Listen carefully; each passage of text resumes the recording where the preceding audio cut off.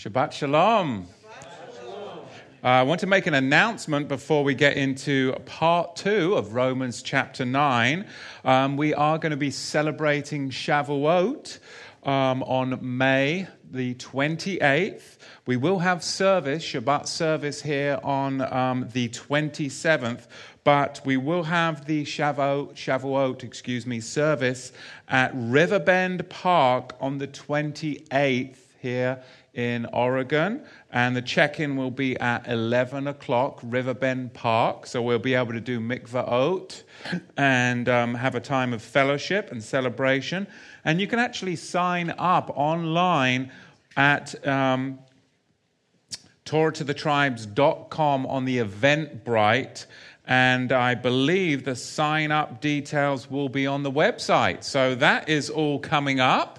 Exciting as we count the Omer. So let's get ready to dive into Romans chapter 9, part 2. I believe we're around verse 8 or 9, somewhere like that. We didn't get too far into it. Before we dig into this part of Romans chapter 9, it's time to kind of take a break and think about paradigms, isn't it? Because we've been fed the paradigm that there was the Old Testament law, then there was the crucifixion, burial, and resurrection, the birth of the church, the New Testament, and grace. And with that, yes, there's thousands of denominations. We understand that the church was born in that paradigm at the resurrection, the giving of the Holy Spirit, grace, peace, and life. And then we had the various birth of the denominations, Catholicism, and then later on, Protestantism. And now we have all of these offshoots, and we're here in the 21st century. And the poor Jews are back there, and they're still under the law, and maybe someday some of them will get saved. And this is the paradigm that we've been fed. A paradigm, it's a linear paradigm with the cross in the middle. And, you know, Westerners love that linear paradigm. But what if we could just step back and re-examine everything from a Tanakh, a Torah, Nevi'im, the prophets, and Ketuvim, the writings perspective, and then thread that through into the New Testament, the Brit Hadashah, and actually find out that we're wrong? Would we be willing to accept Scripture on face value based upon what it says and lay aside something that obviously isn't working? It's not working having all of these denominations. It's not working having this linear mindset. And it's not bringing about the fullness of prophecy and the power of an empowered people. We have to be honest. Because we've become divorced from the context of Scripture. We've become divorced from the prophetic fulfillment that Yahweh has for his people, because my people perish for lack of knowledge. So, throw out or lay it aside for a minute, everything you think you know about the Old Testament, the law, grace, and the church. And let's see what Yahweh has for his people from the beginning to the end of gathering in people. Does he intend to gather them into a synagogue? Well, of course not. That's for the Jews. Is it really his intent to build the church and gather in people into a New Testament church of grace? Is this what we're to believe? Or will we find something so powerful? And we will see as we unfold Romans chapter 9, part 2, where we're at prophetically with the regathering of Yahweh's people. Verse 9. For this is the word of promise. At this time I will come, and Sarah shall have a son. And not only this, but when Rachel also had conceived by one, even by our father Isaac. For the children, being not yet born, neither having done any good or evil, that the purpose of Yahweh according to choice or election might stand, not of works, but of him that does the calling. It was said of her, the older boy shall serve the younger. As you can see through the writings of Paul, the Tanakh, the acronym there for Torah, Nevi'im, Ketuvim, is very important. The Old Testament and what is written there is very important for his communication of what is actually happened and been accomplished by Yahusha. We have to admit that.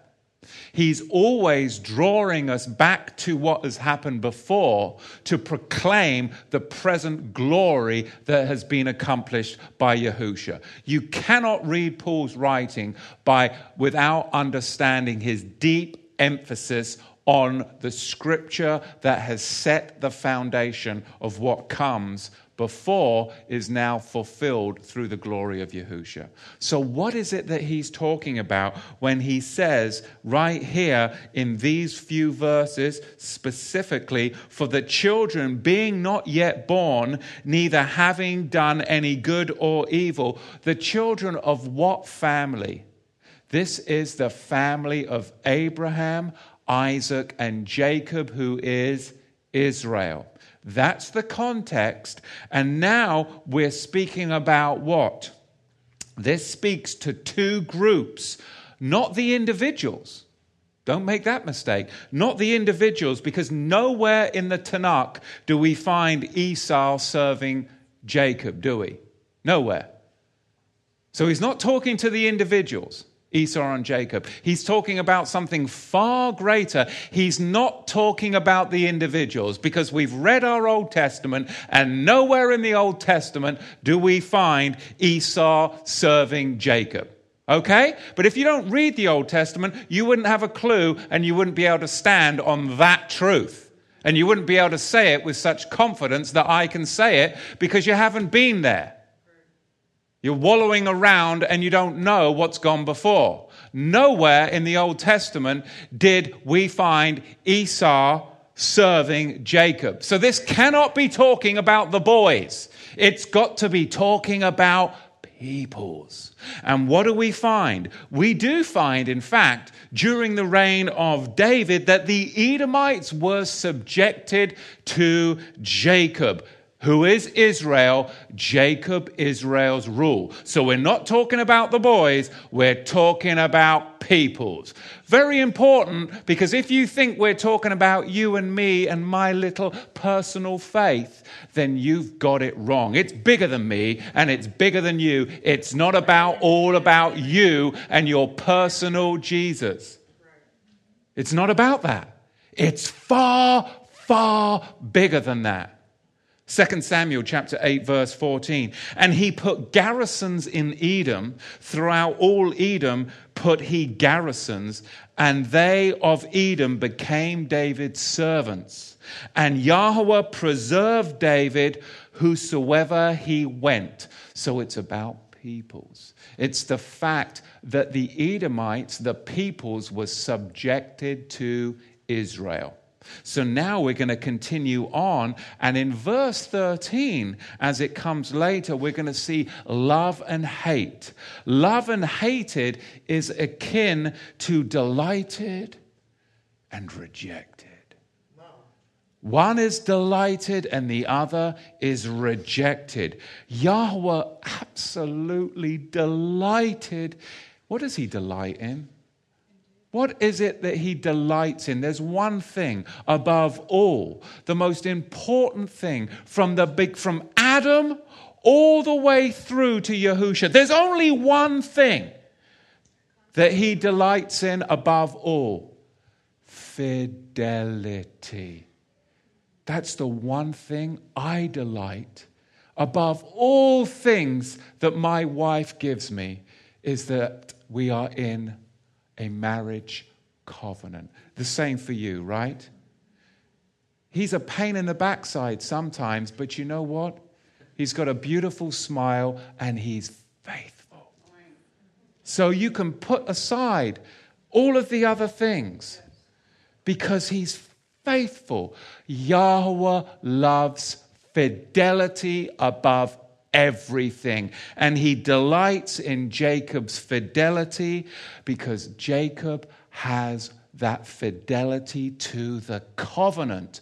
Jacob's fidelity to the covenant is what makes Yahweh delight in him above all, and his hate or his rejection of Esau is because of infidelity to the covenant. It's that simple. He despised the birthright. He despised the covenant promises that were given to Abraham.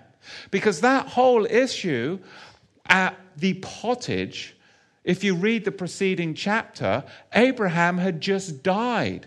This was a wake. It was the wake of Abraham, and the firstborn has the rights to stand before all the ingathering family that had traveled from far afield to render honor to Abraham's life.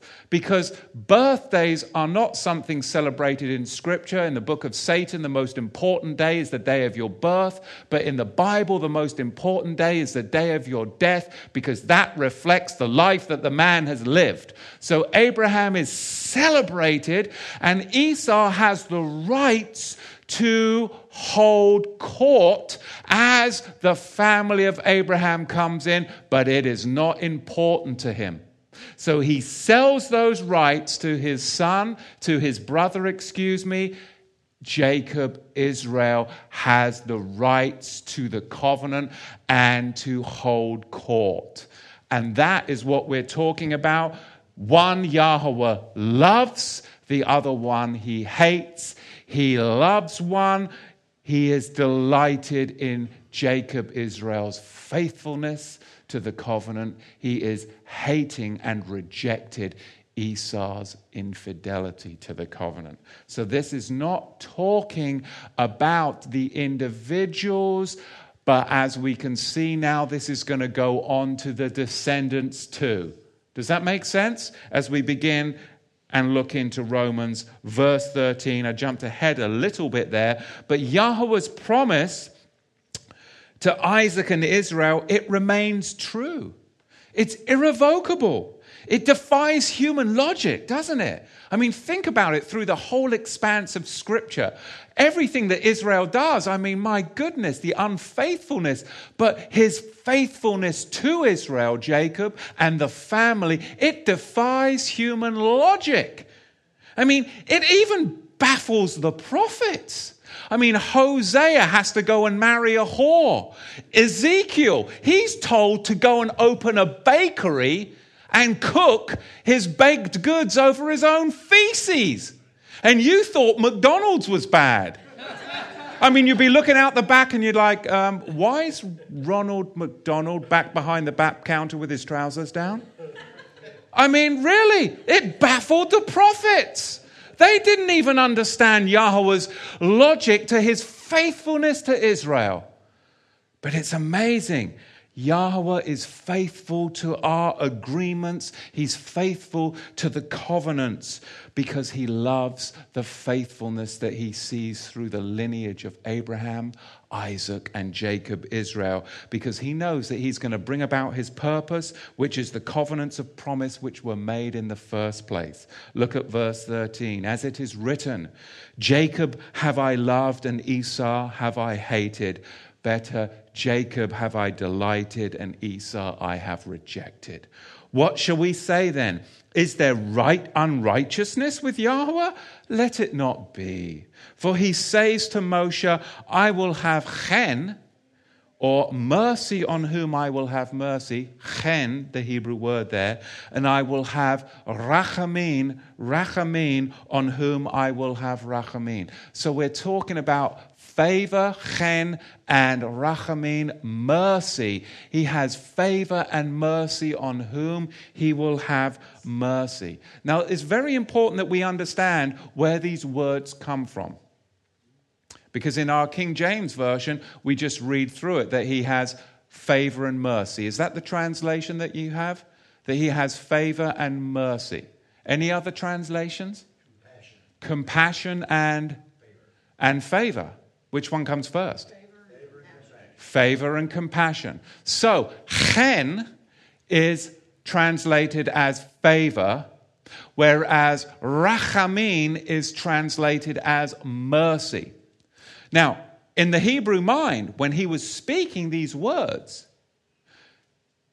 even myself, because for over 10 years I've gone through the Torah portions, I know exactly, because I've done it so many times, and I wasn't raised on this stuff. Whenever anyone says chen or rachamim, I know exactly what we're talking about. I know exactly where we're going. Because if there's one place in Scripture where chen and rachamim manifest themselves, I know exactly where it is. It's where? It's right here in Exodus chapter 33. And you'll all be familiar to it. Of course, it's being hidden in the cleft of the rock. So the context of what Paul is speaking here is about Israel. We've already established that. And now we're going to go and find out where does chen better, and rachamim, grace or favor and mercy, come from. First of all, it happened after the golden calf incident. There's your context.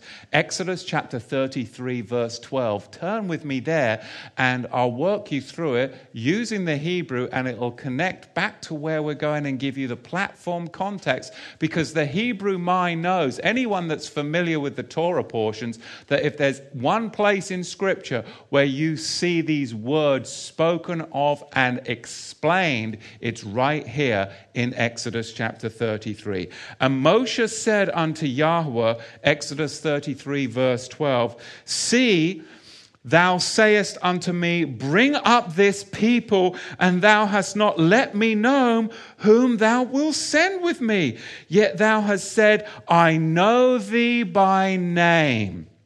And thou hast found chen, grace, another Hebrew word would be ratzon, in my sight. So now here we have that chen, another Hebrew word would be ratzon, which is translated right here in Romans chapter 9. I have found chen, ratzon, or grace, favor in my sight. Verse 12, and now verse 13. Now therefore I pray thee, if I have found chen, grace or favor in thy sight, show me now thy way. And Yahushua is the way, the truth, and the life, that I may know thee, that I may find chen, grace or favor in thy sight, and consider that this nation is thy people. Interesting, the Hebrew word there is goy. And today, Judaism uses goy as a derogatory term. Oh, look at those goyim, those Gentiles. But who's a goy? Israel is a goy. The nation is a goy. It's actually flipped, because that's the term for the nation. Israel is my goy. That's what Yahweh says. But if you try to what? Supersede Israel, replace Israel with one tribe, and it's all about the Jews, or the flip side is you replace Israel and it's all about the church, you've got replacement theology. So everybody can look at the church and say, oh yeah, the Christian church, replacement theology, they've tried to replace Israel. Yes, true, guilty. But also, can we look at the other side of the coin? You can't have everything being Jewish and trying to replace Israel either. equal weights and measures. People are afraid to say that because you'll get the charge of anti-Semitism. And the cowards withdraw. But no, we must walk in righteousness using equal weights and measures. We continue on. We see that consider this nation, Goy is thy people. Verse 14. And he said, my presence shall go with thee. The Hebrew word there is panaim, my face. Yahusha, we have to understand this. Our Messiah is the revealed face of Yahweh, is he not? Amen. Because he's the only way that we can see the Father, because Yahusha is the revealed face, amen, the unveiling of the Father. Does that make sense? So this is huge, this text, as we continue on.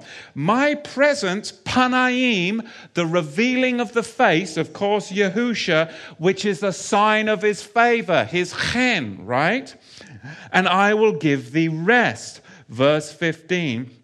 And he said unto him, if thy presence go not with me, carry us up not hence. If Yahusha's not with me, then forget it all. It's worth nothing. It's folly. If it's not all about Yahusha, it's folly. There's no point in me going for any further. Everything falls flat on its face. Flat on its face. Now we continue on. Look at verse 16. For wherein shall it be known here that I and thy people have found grace in thy sight? Is it not that thou goest with us? So shall we be separated. See, Yahweh's favor, Yahweh's grace enables this. It enables us to be separated. Some of you don't like being separated, but it does. His favor, his grace separates us from the unbelieving nations. It sanctifies you. It makes you holy, kadosh. I and thy people from all the people that are upon the face of the earth. Verse 17, and Yahweh said unto Moshe, I will do this thing also that thou hast spoken. For thou hast found grace, chen, in my sight, and I know thee by name.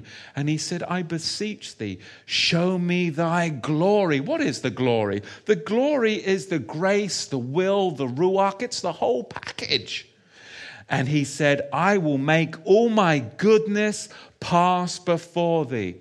Who is all of Yahweh's goodness? That's his son. That's the whole package. Everything good, his whole goodness will pass before you, Moshe. And I will proclaim the name of Yahweh before thee. Yahusha. Yahweh is our salvation. This is the gospel. This is what Paul's talking about. And it is a promise of the regathering of Israel after they have just detonated the bomb of infidelity with whoring at the golden calf. When they're you know when you've been caught in sin by the Holy Spirit? I know none of you have. I know when I have been caught in sin by the Holy Spirit, I literally feel demoralized. Amen. And it feels like there's no way back. Yes. Absolutely demoralized. I just want to go and jump in the river. Right? But then the Spirit gently what? Refreshes, restores, and brings you back. And that's what this is. This is when Israel is at their lowest. It's what? How many chapters after the golden calf breach? It's right after. They are demoralized, but Yahweh has a plan. But that plan can only happen by the full revelation of his goodness passing by you and hiding you in the broken part of the rock. And the part that you are going to be able to see Yahweh is only when you're hidden in the broken part of the rock. And who is the rock? I mean, this is huge for us to understand that when Paul mentions this, even me, who didn't grow up in this biblical culture, because I've done it for so long, I knew that this was the text. Why do I have this text in front of me? It's just so right there. You talk about rachamim and chen, you've got to go to this text. Any Torah teacher would go to this text, because this is the text of rachamim and chen, favor, ratzon. It's all right there. So now we continue on and we find that he's going to proclaim the name of Yahweh, Yahusha, before thee. And I will be gracious to whom I will be gracious. That reminds me of John chapter 1, verse 17. For the Torah, the law was given by Moses, but chen and emet, grace and truth, came by the one who revealed the name of Yahweh, Yahusha, the Messiah. That's John chapter 1, verse 17 right there. And I will show rachamim, mercy, on whom I will show mercy. Verse 20, and he said, thou canst not see my face, for there shall no man see it and live. You can only see Yahweh's face through the revelation of his Son. Verse 21, and Yahweh said, behold, there is a place by me, and thou shalt stand upon a rock. This is reminiscent of the future prophecy of Revelation chapter 7, verse 9, where we're going to be standing on the rock, the throne, and the Lamb, is it not? Verse 22, and it shall come to pass, while my glory passes by, that I will put thee in the cleft of the rock. I'll put you in a safe place, and the safe place is when you're in the broken part. When you're in the broken part of the rock, that's the safe place.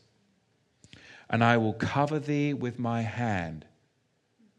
You see, the hand of the rock that was broken takes the punishment.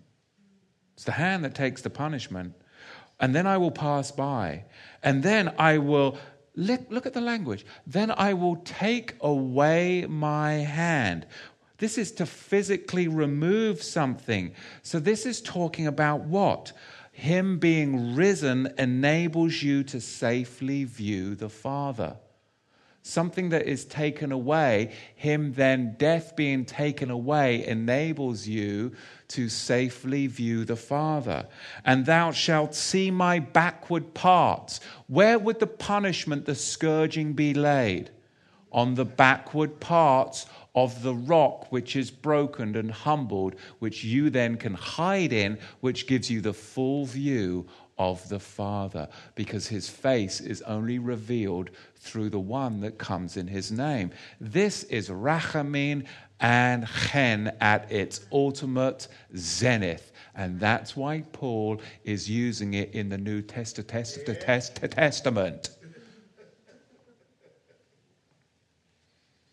But my face shall not be seen. You see, trying to view, this is what he's trying to tell the Jews that are returning to Rome after the edict of Claudius has lifted. Remember the context. We've got a transformed synagogue landscape in Rome, because the Orthodox Jews that didn't believe in Yahusha were booted out for over a decade. And in their midst grew up new shoots of returning Israel whose faith was in Yahusha. And now they've taken over these congregations, and they are Yahusha-centric congregations.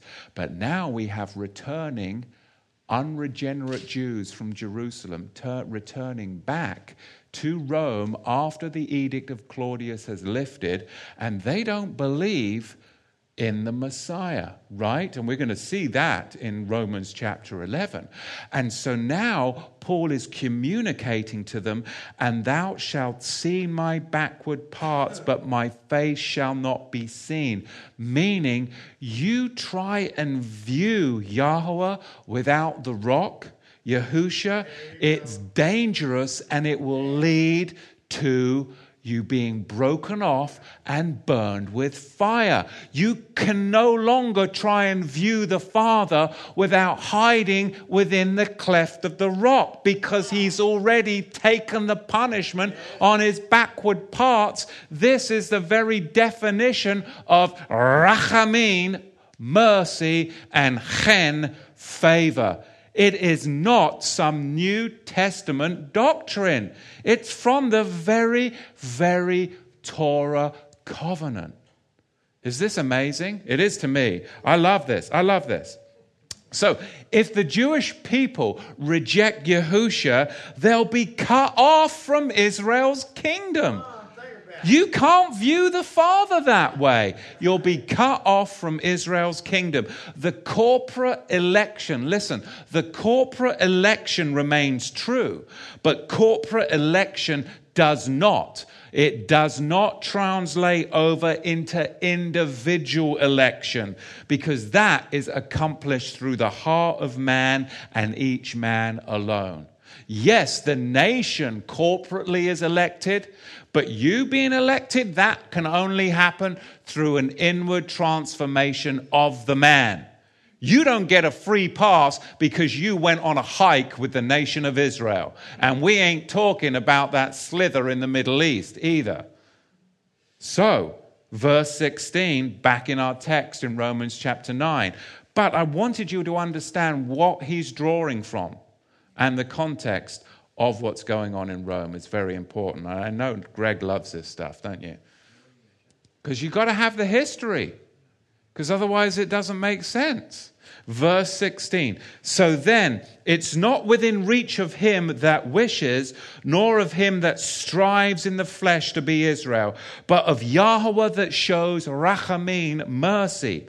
For the scripture says to Pharaoh, even for this same purpose have I raised you up, that I might show my power in you, and that my name might be declared throughout all the earth. The importance of Yahweh's name being declared throughout the whole earth is very, very important.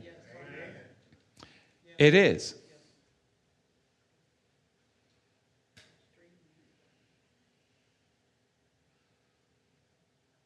It really is.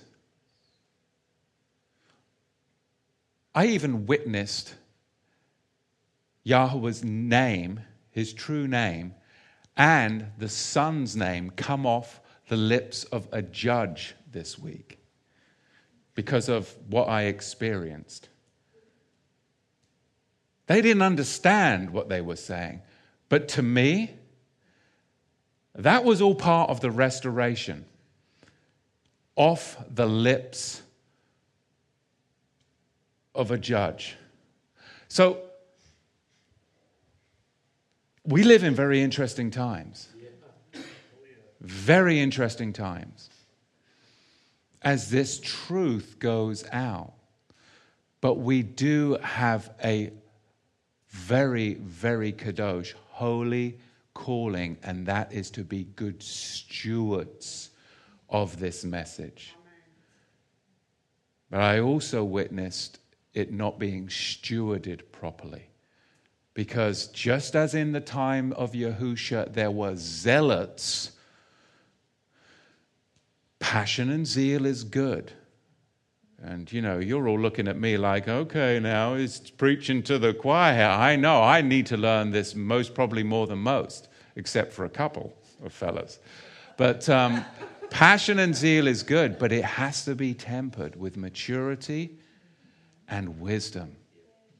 Because we are ambassadors of Messiah, and we are not cowboys of Messiah. Just going in there and woohoo, right? And going off half-cocked. So again, temperance. Because we are not to just go out without thinking. We must be as wise as serpents. And actually be harmless as doves. So now we continue on in verse 18. Therefore, he has rachamim on whom he will have rachamim. Of course, the Hebrew word there meaning mercy, on whom he will have mercy. And he hardens the heart of those he does not choose. You might say then to me, why does he find fault with some that he does not choose? For he has resisted his will. So, I know Chuck's not here today, but he kind of gave me a little jab the other week because I just blew right by it. So we'll go through a walk through the tulip field. You know what I'm talking about, right? We'll go through a walk through the tulip field just because I can't get to this section of Scripture without talking about Calvinism and Arminianism. Of course, tulip is the Calvinistic acronym for what I will now describe. Let's talk about the 5 points, just briefly, just so that you, if you want to dig into this and go down the rabbit hole, you can. It's a great, great rabbit hole that you'll have to spend some time going down. But we shouldn't just accept things on face value. So let's walk through the tulip field of Calvinism. Number 1, the tulip, the acronym T, for total depravity. Calvinists believe that man is in total depravity. Man has no free will. He's in total bondage to his evil nature. Total bondage to his evil nature. Man has no hope, of digging himself out of his unregenerate pit. No hope whatsoever. Only regeneration can come from Yahweh. Yahweh alone can only set man free. He is totally depraved. All right? Number 2, tulip, unconditional election. Calvinists believe Yahweh chose the sinner, and his choice of the sinner is based upon no virtuous quality or response whatsoever of the sinner. It's got nothing to do with the sinner. It's not the sinner's choice. It is unconditional election. Now we're moving down through the acronym of the tulip. We're in the L, limited atonement. Calvinists believe that Messiah's death was for the elect only, and only the elect, and it secured absolutely everything necessary for salvation. So there we have limited atonement. And we'll revisit that because some Calvinists don't like the full tulip field, so they pluck off a petal. And there's a difference between 5-point Calvinists and 4-point Calvinists, as there is with Arminianism too. Number 4, the I of the tulip is, of course, irresistible grace. The call of the Holy Spirit, it is irresistible to the elect. You cannot deny the calling of the Holy Spirit. You have no choice. Once the Spirit calls you, it is irresistible, according to the Calvinist theology. And finally, the P of the tulip, the 5th one, is the perseverance of the saints. That the elect, they are kept, they are secure, they are preserved in the Master's hand. None in his hand shall fall to the ground. So you can see there is weight within the tulip. That's the 5-point Calvinist. Now, the 4-point Calvinist, they don't like number 3. They don't like limited atonement. So they scratch that one out. They're not so cool with that. So you've got the difference between, even Calvinists can't agree with one another. So now we're getting to Arminianism. Of course, we've got the 5-point Arminius, then we've got the 4-point Arminius, because they have to kind of, match each other. Yeah, it's kind of like competition. Number one, of course, we have free will. The Arminianism doctrine is free will. It differs now with the tulip. It is totally different because they believe free will. Yahweh enables the sinner to repent and believe, but he does not interfere. Yahweh doesn't interfere with man's freedom to choose good or evil. In fact, faith is man's gift to Yahweh. It's his contribution to salvation. That's a big difference, isn't it? The Arminian believes that man's faith is his contribution to Yahweh and is wrapped up in that salvation. So there is your free will. Number two, Arminianism, conditional election. Yahweh's choice of sinners was based upon their foreseen response. The only reason he chose you is because he knew that you would respond with a yes.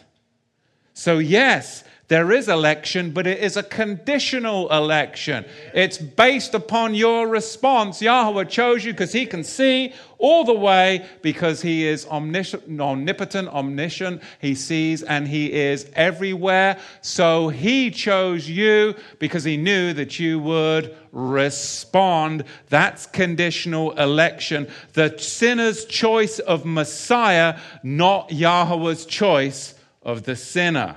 Does that make sense? This is important stuff. And like I say, you're welcome to go down the rabbit hole. I just want to kind of warn you where you're going to be going, because these 10 points, they all have a certain amount of weight to them.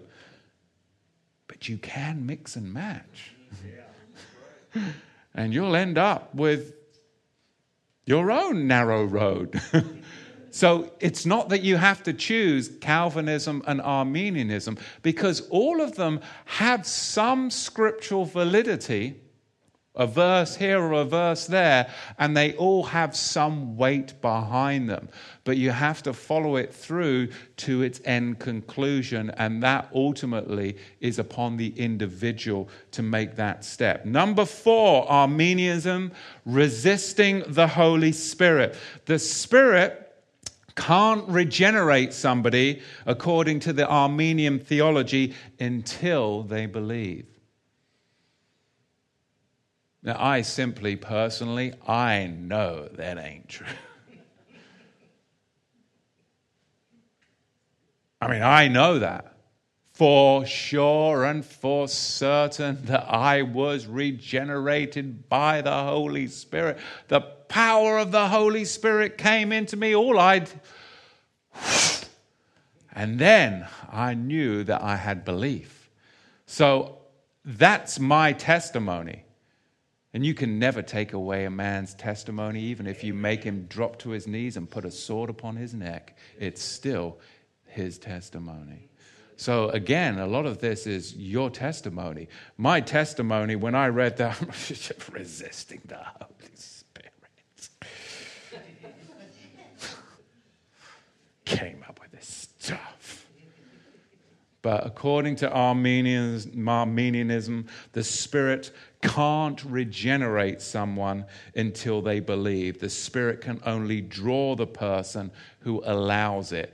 I was so, and I don't use this word very often, but I was so stupid. There was no way that it wasn't a question of me allowing or not allowing something. I was so far gone that it had to be regeneration. Because I didn't know what was up from down, what was black from white. I was just in a snowball of hell. Thank goodness Yahweh could reach down into the pit and drag me out. So, number 5, falling from grace. The sinner can lose their salvation. And of course, now we have the 4-point Arminianism. They don't like the 5th one.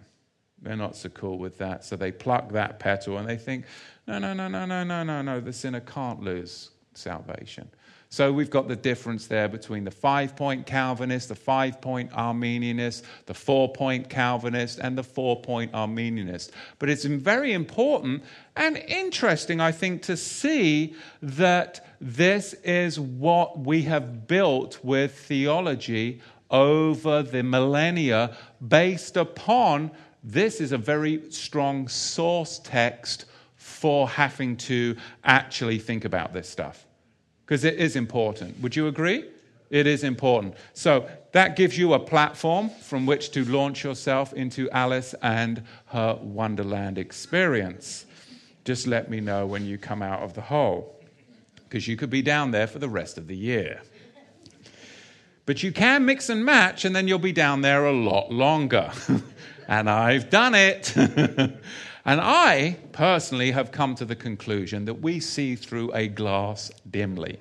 And that when I follow any of those to their logical conclusion, then it limits the other one. But somehow, I believe, by faith, that Yahweh, cyclical as he is, can somehow go from the point of origin and all the way to its logical conclusion, and somehow I don't see around the corner because I only see through a glass dimly, that somehow he can bring it back cyclically and encompass his redemptive work upon people. So I'm no longer battle with that linear logical conclusion, because sometimes I've come to realize that human logic and reason just falls flat on its face, and it is only that the faith of the man can regenerate and take the man to the next level. So I've had to learn that through the School of Hard Knocks. But all 10 points do have a certain weight to them, wouldn't you say? I would. But they can't all be right, obviously. So I'll have to leave that up to you. Let's go into verse 20. No need to spend any more time down that hole. Oh, but man, who are you that replies and talks back to Yahweh? Shall the thing formed say to him that formed it, why have you made me this way? Does not the potter have power over the clay? From the same lump to make one vessel to honor and another to dishonor, like Pharaoh was created for dishonor, we know from the scripture. What if Yahweh, willing to show his wrath and to make his power known, endured with much patience the vessels of wrath prepared for destruction?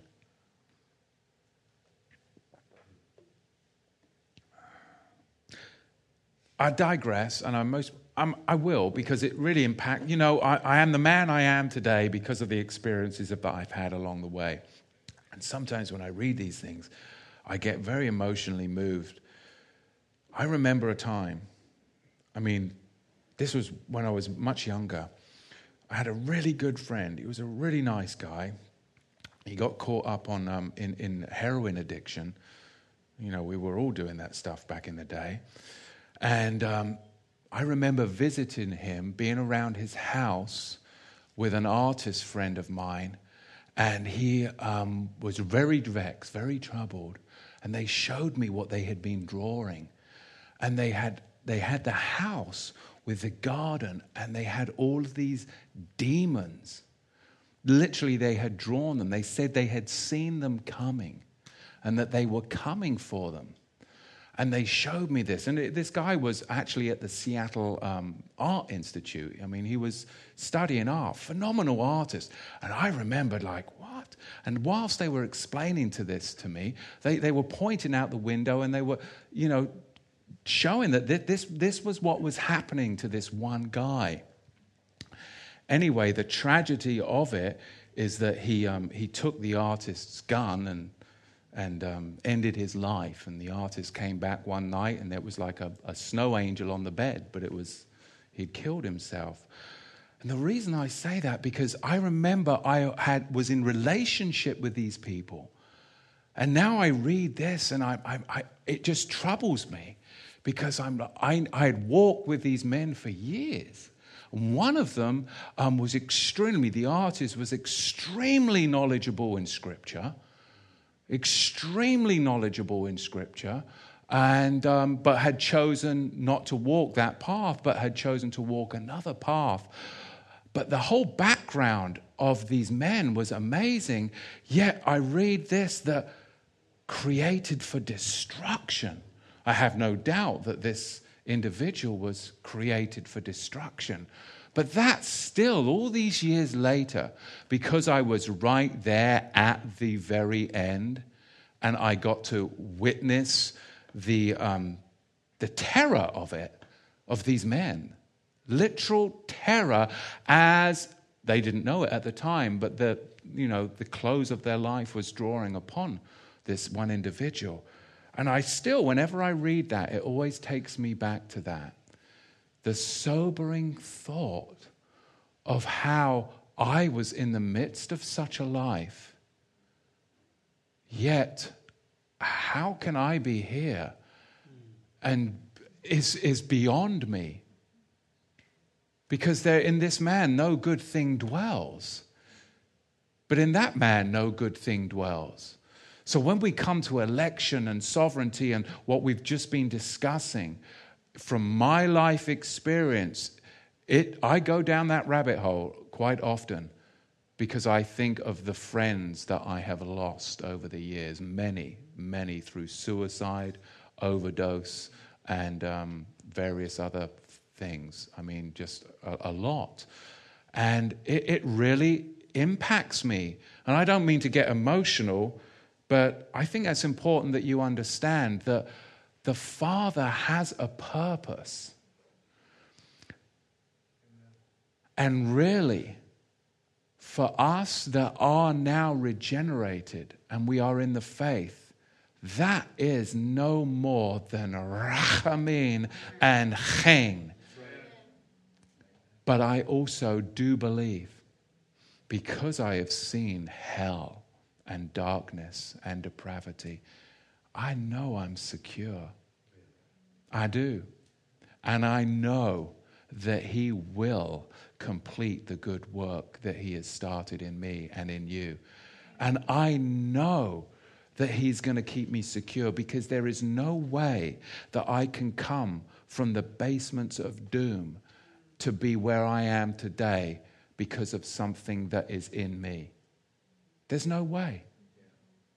There's no way I can understand the scriptures the way I do because of something within me. It has to have been because He did it. And then He grew it. Because He is and the same for all of you. I'm using myself, but you know this is true of you too. He is the majesty of majesty, the Melech HaMelachim, the King of kings, is He not? Powerful to be on the other side. Remember though that the clay is formed from one lump, just one lump, and that lump is the seed of Jacob. Jews and non-Jews are spread throughout the whole earth.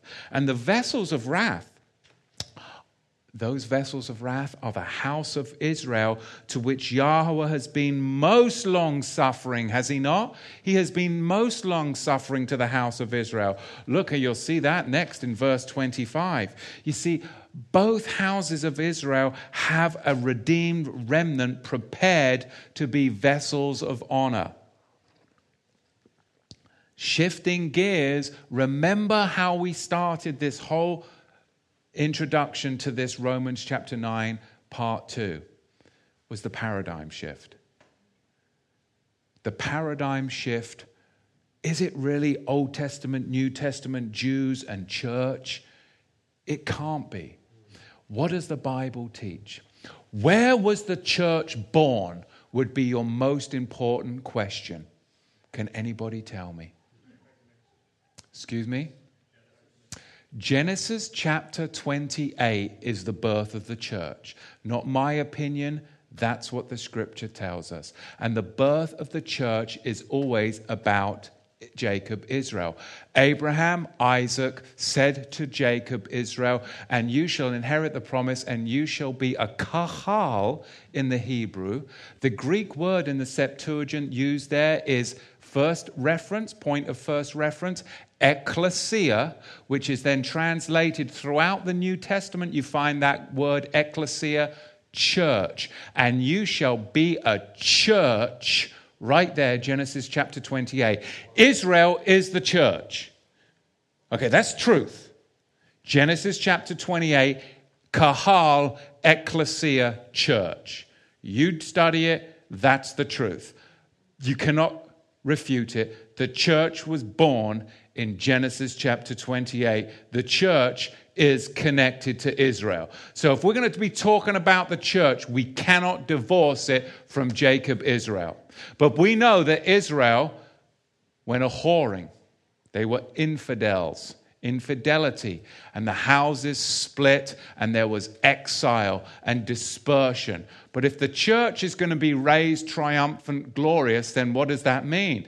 That has to be a regathering of the whole church. Genesis chapter 28. So now we're going to get into this greatest mystery of the New Testament. Verse 24, we're going to use a little bit of Hebrew because we're going to have to connect it back to its origin text, which is going to be Hosea chapter 2. Even us, whom he has called, not of the Jews only, but also of the nations. As he says also in Hosea, I will call them my people, Ami in the Hebrew, Ami, who were not my people, Lo Ami in the Hebrew. So we've got two Hebrew words here, Ami, my people, and Lo Ami, not my people. And the Hebrew mind's going to connect that back. Where are you going to find those words? Right in Hosea chapter 2. There's the context. So we're going to continue on. And I will call her Ruhamah, Ruhamah, who were Lo Ruhamah. Two Hebrew words there. What does it say, Don, in your Bible? They who have mercy and they who have no mercy. Is that correct? The Hebrew words here, of course, are Ruhamah and Lo Ruhamah. And then verse 26, and it shall come to pass that in the place where it was said to them, ye are not my people, Lo Ami in the Hebrew, there they shall be called the children of the living Elohim. Of course, this is taking us right back to Hosea chapter 1, verse 9. The not my peoples, according to Hosea, aren't the Gentile church. It is the 10 northern tribes called Israel that were taken captive by the Assyrians and dispersed into the nations, never to be found. When James was writing, were all the tribes back in the land? Or did he say to the 12 tribes of Israel in the dispersion? So at the writing of the book of James, they were still in dispersion. But the truth is, they're not lost. It's not the lost 10 tribes. But we will now find the context of what the true New Testament mystery of the gospel is. It is about the house of Israel, is the mystery of the New Testament that Paul is talking about right now.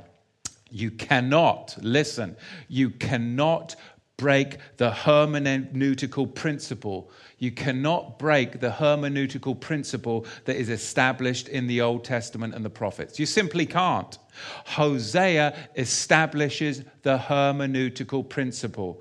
This cannot be talking about Christian Gentiles. Paul cannot be talking about a Christian Gentile church. It's simply impossible. You cannot change the definitions no matter what branch of theology you want to belong to. You cannot change the definitions. It breaks the hermeneutical principle established by Scripture. That's just basic Bible study, okay?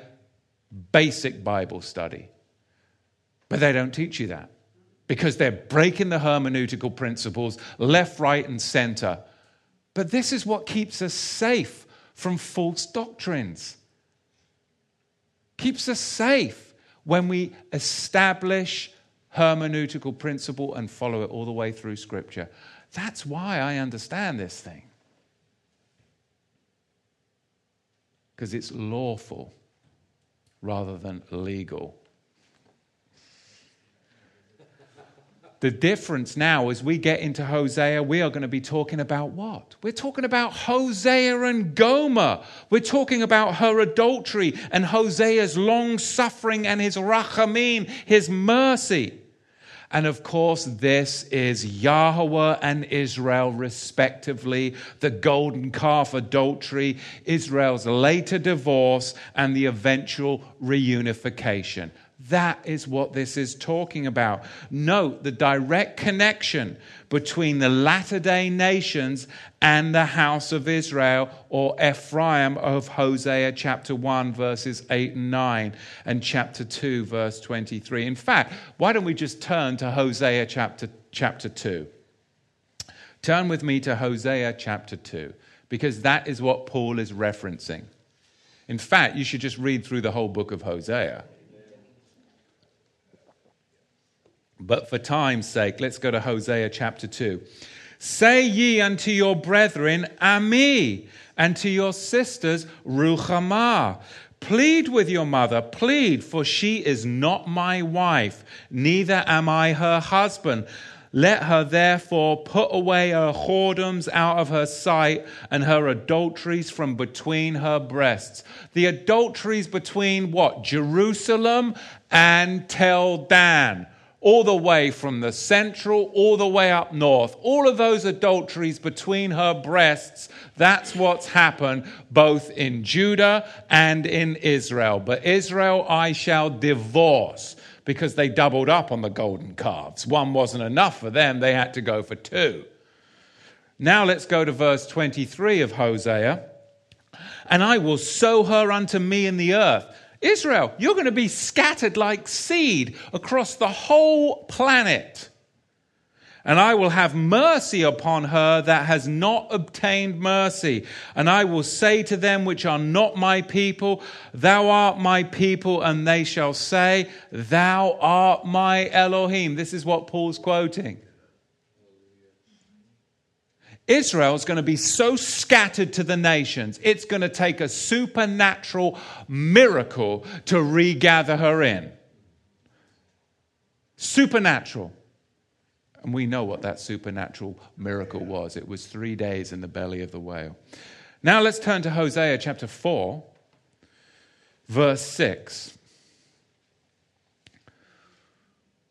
My people are destroyed for lack of knowledge. Because thou hast rejected knowledge, I will also reject thee. Thou hast said, thou shalt not be a priest to me, seeing thou hast forgotten the law of thy Elohim. I will also forget thy children. What's the context here? Thou shalt be no priest to me, seeing thou hast forgotten thy Torah of thy Elohim. What part of the Torah allowed you to be a kingdom of priests and a holy nation? You broke the covenant. You broke the book of the covenant, and you are no longer priests unto me, and we shall live. What? And I will also forget thy children. Because you broke the book of the covenant, Yahweh extends his mercy, Exodus chapter 33. We already read that, Chen and Rachamim. He's connecting all of this. I mean, this is a magnificent mind, is it not? Because he studied under Gamliel. He's understanding this. He took 3.5 years and did the whole triennial cycle in the cave of Elijah down at Mount Sinai. This guy knows what he's talking about, because he got struck down on the road to Damascus because he was persecuting the saints. So then he holed up in a cave for 3.5 years, and he did the triennial cycle reading of the Torah. For 3.5 years, he read through that whole Torah on a 3.5-year cycle, which is what they were doing back in the day, to get the revelation of the book of the covenant and the book of the law, paradigm shift. And now he is what? Telling you exactly what's happened Yahushua has now established the regathering of Israel, that they who are no longer priests because they broke my law, they broke my covenant, which allowed them to be priests, but I always set up my mercy, chen and ratzon, Exodus 33, that it would always be about being hidden in the cleft of the rock, that when you fully see my face through the one who comes in my name, Yahushua, then I will return the whole house of Israel, and you shall be a church of nations, Exodus chapter 28. It's a rebuilding and regathering of the whole house of Israel to be a what? Holy nation of priests. Look what he says. This is amazing stuff. Go down to Hosea chapter 6 now and verse 1. Come and let us return to Yahweh, for he hath torn. What did he tear? He tore the kingdom out of whose hands? And he gave it to another nation. Remember the garment of Jeroboam, and it was torn into how many pieces? 12 pieces. 2 to the south and 10 to the north. I mean, this is amazing. Come and let us return to Yahweh. The only way you're going to return is when that garment is sewed back together as a one-piece priestly garment that is not ripped. Even if the soldiers try and cast lots for it, they'll decide not to tear that garment because it's a priestly, high priestly garment. And because it's not torn, you'll have the restoration of the Melchizedek kingdom priesthood in Yahushua, the one who hides you in the cleft of the rock. I mean, it's everywhere. I mean, for he hath torn and he will heal us. He has smitten and he will bind us up. Now here's prophecy. After 2 days, a day as is 1,000 years. After 2,000 years, he's going to revive us. And in the millennium, we will rise up and we will what? Shall live in his sight. And that's right where we're at prophetically. We are about to enter into the third day, and no wonder we're feeling hard pressed. No wonder we're feeling crushed. And like Jacob said at the beginning of service, the wicked are getting more wicked and the righteous are but getting more righteous. But there's a polarity shift. Look at Hosea chapter 8, verse 1. Set the shofar or the trumpet to thy mouth. He shall come as an eagle against the house of Yahweh, because they have transgressed my covenant and trespassed against my Torah. Of course, the context is they trespassed and broke the book of the covenant, Torah. This is about the regathering. This is not about a New Testament only church, because there's a warning to that theology, and that is found in Matthew chapter 7 verse 21. Turn with me there. Not everyone that saith unto me, O Master, Master, shall enter into the Malchut HaShamayim, the kingdom of heaven, but the one that doeth the will of my Father which is in heaven. Many will say to me on that day, O Master, Master, have we not prophesied in thy name? Have we not cast out devils in thy name and done many wonderful works? And then I will profess unto them, I never knew you.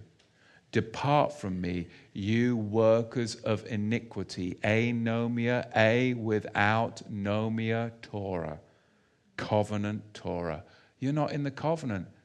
You're not being faithful to the covenant which was given to Abraham, Isaac, and Jacob, Israel. And they were never given the book of the law. They never saw a Levite priest. This is about the reunification of the whole house of Israel. Look what Matthew chapter 8 verse 10 says. For I am a man under authority. the centurion says, having soldiers unto me, and I say to this man, go, and he goeth, and another, and he come, and he cometh, and to my servant, do this, and he doeth it, do that, and he doeth it. When Yahusha heard it, he marveled at this man, and he said unto them that followed, verily I say unto you, I have not found so much great emunah, faith, not so much in all of the church, Israel. And I say unto you that many shall come from the east and the west, here's the regathering, and shall come and sit down with the Pope, with Abraham, Isaac, and Jacob, which is Israel, in the kingdom of heaven. But the children of the kingdom shall be cast out into outer darkness. There shall be a great weeping and a gnashing of teeth. This is the regathering of the elect, the regathering of Israel. This is so powerful. And he connects this prophecy all the way from Hosea forward into Romans chapter 9. And now let's look at the 27th verse of Romans chapter 9. And he finishes up now. Isaiah also cries out on behalf of Israel.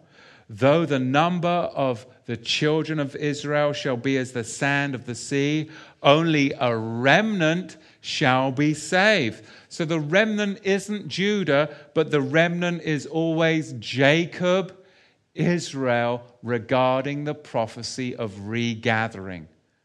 Regarding the prophecy of regathering, it's always Yaakov, Jacob, because it was established that Jacob would be the church.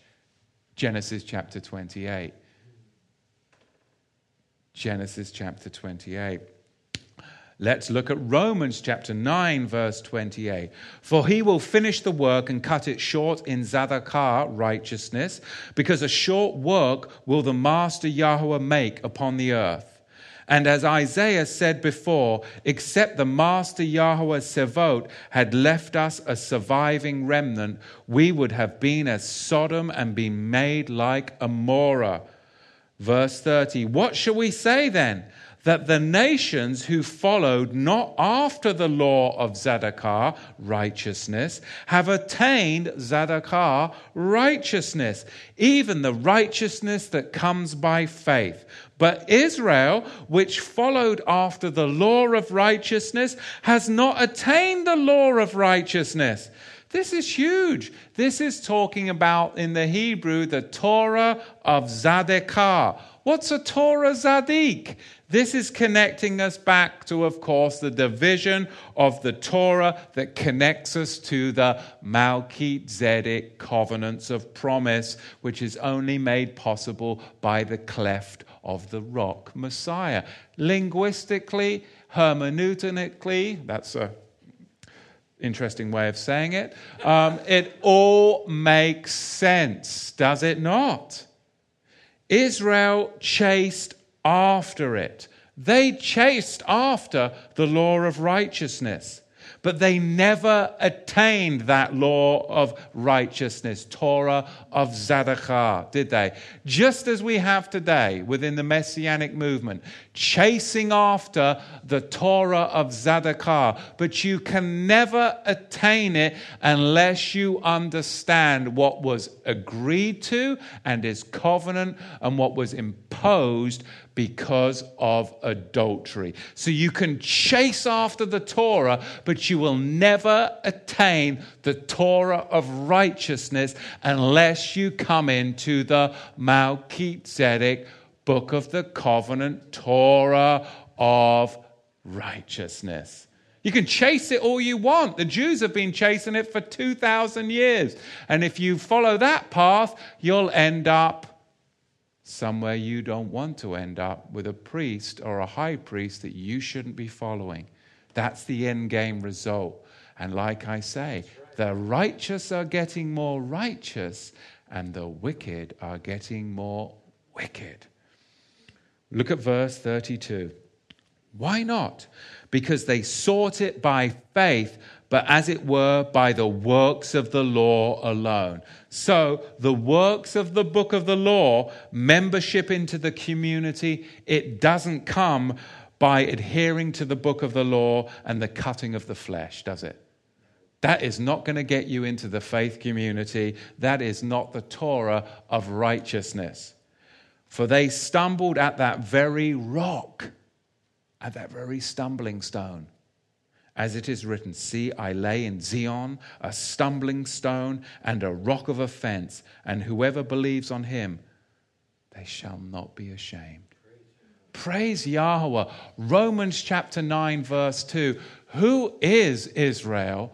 What is the regathering all about? He linguistically connects us back to Genesis 28. The birth of the church is always about Jacob, Israel, and it is about regathering in Hosea, the book of Hosea, Israel cast out into the nations and now regathered in by the work of Messiah, which is his chen, favor, and rachamim, which is all connected to that rock, that foundation cornerstone that's laid in Zion. This is truth, and this is Zadachah, righteousness. To all that have an ear, let them hear what the Ruach says. But as you can see, election, being chosen as a vessel of honor. He is the potter and we are the clay.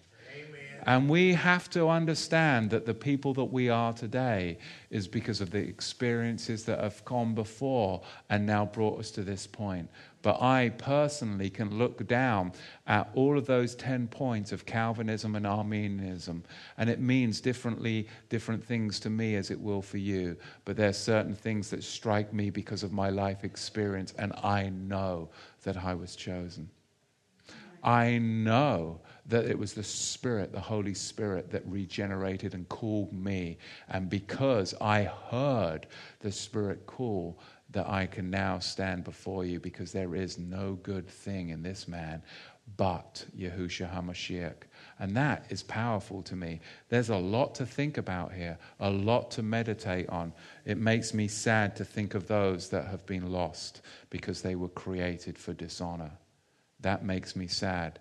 And I have experienced a lot of loss in my life of good people, but they were not righteous people.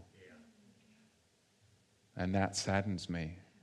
But I have to have the faith to continue, that I know that I was chosen and you were chosen. And we have to sometimes look back and see those that we've lost along the way. And it really does sadden us, does it not? And I've seen people that I thought were believers that I've lost along the way, lost into Judaism. They took that revolving door of the Messianic movement and they just swung right into Judaism. And they ended up denying the rock that purchased them. And that saddens me more than the guy that shoots himself on a bed with demons coming for him, because they had an opportunity and they blasphemed the one who purchased them. Questions, comments, anybody at all? In the back. Yes, Matthew, some of the Hosea verses, you didn't cover the exact verse. I know the first one was Hosea 3, 1-3. What was chapter 6, Hosea 6, when you're covering just now? Yes. In your notes, Hosea 6, you mentioned that about... Did I get my verses wrong? No, you said chapter 6, but we didn't hear the verse. I couldn't find it when we were looking. Go ahead. 6:1. It was 6:1, okay. Yeah, sorry. Okay. We do have one question. Only one? Well, from last week. This is actually from last week. And that was, they're trying to find the dust. You said that we were from the dust of the Holy of Holies. We were formed out of the dust, or something of that nature, of the garden you were talking about. Oh, right. Do you know the verse? Well, it just connects back to the first couple of chapters in Genesis, and that there were 3 parts of the garden. There was the garden, the midst, the garden, the land, can't remember off the top of my head, which is akin to how the temple was set up, with the structure of the temple, meaning the Kadosh HaKadoshim, the Holy of Holies, the Kadosh place, the holy place, and then the court outside. So that is connected back to the Garden of Eden. Right, and that would be, we were taken out of that ground. Correct. Okay, all right. The next one is, they have some family And is it wrong to walk away from family who regret the truth? Who regret the truth or reject the truth? I think it's reject. Yeah, as I'm reading it. Well, yes. who is your mother? Who is your brother? That is the question that the Messiah asked us. And at some point, we've all had those painful experiences with family members. And that is a path that each individual has to tread within their family and try and navigate. But at some point, you're going to have to make a choice and make that stand. But it's not for me to say, but it is a stand that eventually you're going to have to make, because that's what Yahweh has. I mean, he works through the families of man to call out the families of Yah. Matthew, an easy one. Why is the Bible translated from Greek in the New Testament? I think is what they said here. I just lost it. Why do we have Greek, not Hebrew or Aramaic so much so? There's many different opinions on that. I mean, we just have to acknowledge we have what we have. We have, 5,000, close to 5,000 manuscripts that are all within, 98.7% of one another.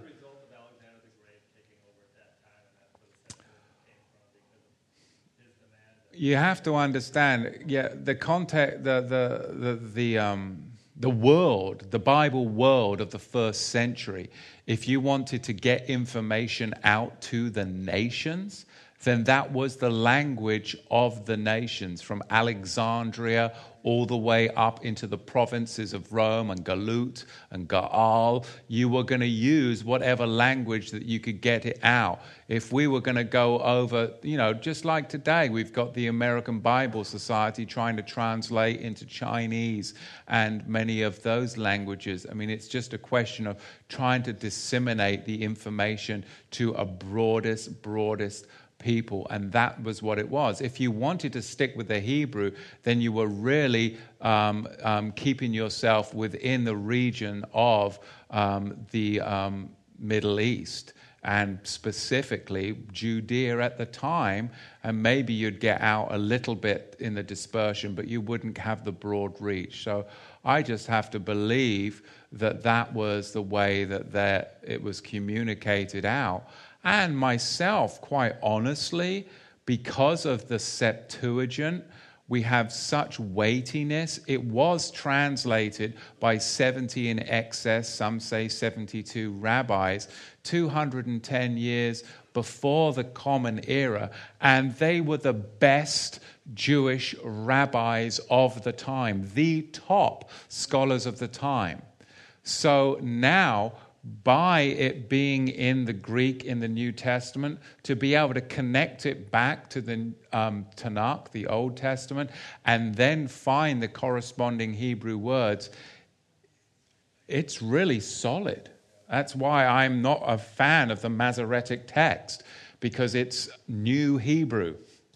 It's New Hebrew.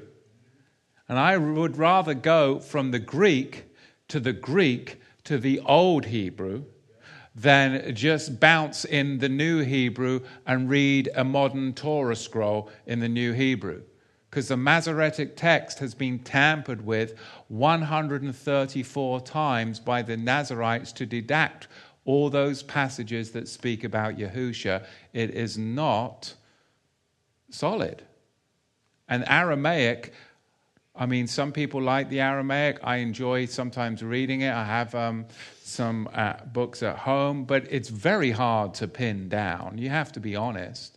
It's very hard to pin down. There's so many different variants and ideas and translations that it's just extremely hard to pin down historically. Whereas with the Greek, I mean, it's so. I mean, any serious scholarly work that is reputable in the New Testament, it's always going to be used in the Greek. If it's going to be seriously put under peer review, it's not going to be Aramaic. It's not going to be Hebrew or Hebraic or the Shem Tov Matthew. It will not survive peer review. So for me, that's the world of Bible study I live in. I mean, I like to mess around with all this, like these new ideas, but at the end of the day, you have to be able to withstand that peer review, I think, when it comes to translations. That's just me. Anything else? Sorry, I didn't mean to go on there. Yes, they do have a question about, you heard this judge say Yahuwah this week. I think that's a conversation for offline.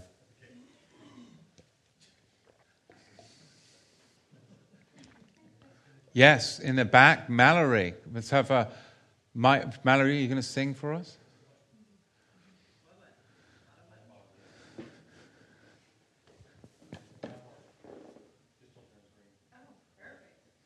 Fun. Okay. So I don't know a whole lot about this stuff, but I was a little confused when we were in Romans around like verse 22 through 24. And when it talks about he has this power to, endured with much patience vessels of wrath designed for destruction. So you were talking also about the Calvinism and the other big long A word, and their limited atonement and conditional atonement. So is it that we believe with going through the Bible in a limited atonement if God is making specific people for, for destruction? Mm-hmm. So are certain people just destined for hell? Well, this is the question. You see, that's the question within students of Scripture, what the Calvinistic perspective is limited atonement, where Messiah's death was for the elect only, but his death did secure everything for those elect. So that's saying that, yes, some are chosen for glory, and others, then, they are vessels that are chosen for destruction. So some people believe that based upon their study of the Bible. And there is scriptural weight to that theology. That's the Calvinist theology. But the Armenian theology says, no, I don't believe that at all. And then they would go with conditional election, where, again, there is a choice, but Yahweh's choice of sinners is based upon their foreseen response. Because the sinner would choose, that's why they're chosen. So it's more of the sinner has a response to election. It's the sinner's choice of Messiah rather than Yahweh choosing the sinner. So there's the difference there. But again, it's still an election. Still an election. It's just whether it's conditional or unlimited.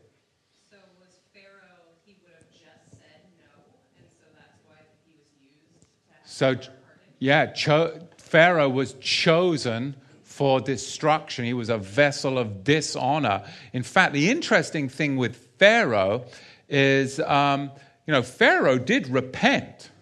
Pharaoh confessed his sin.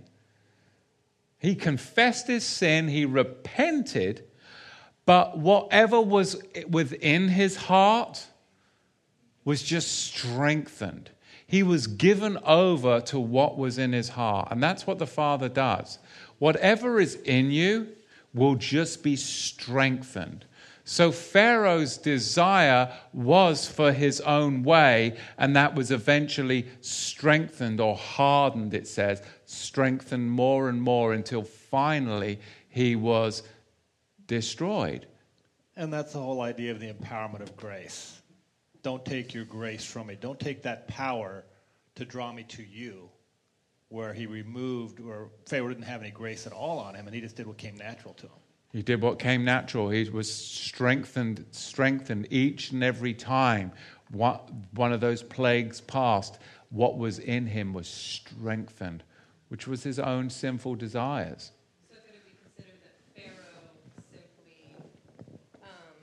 So could it be considered that Pharaoh simply, I just had the word. He just took whatever was in his heart and made it stronger. He didn't necessarily make Pharaoh more on the path for destruction. He just gave him more of what Pharaoh already had. Yes. Okay. Yeah. Weighty things to consider, not? Yes. Someone has said, if you're going to preach judgment, always do it with a tear in your eye. You did that tonight. Oh, praise Yah. I mean, it really does. It is very sobering, is it not? It moves me greatly when I get into the scriptures and think of those things, because my goodness, it's all about his chen and rachamim, his favor and his grace. But we have to understand the definitions, because ultimately we're all under his mercy, the withholding of just judgment deserved. But his grace empowers me to keep his commands. And that's the beautiful thing. Abba, we thank you for your righteousness. We thank you for your holiness. And Abba, we thank you for what you're doing in our lives. We pray your brakot, your blessing upon your people. B'Shem Yahushua HaMashiach. Amen. Amen. All right.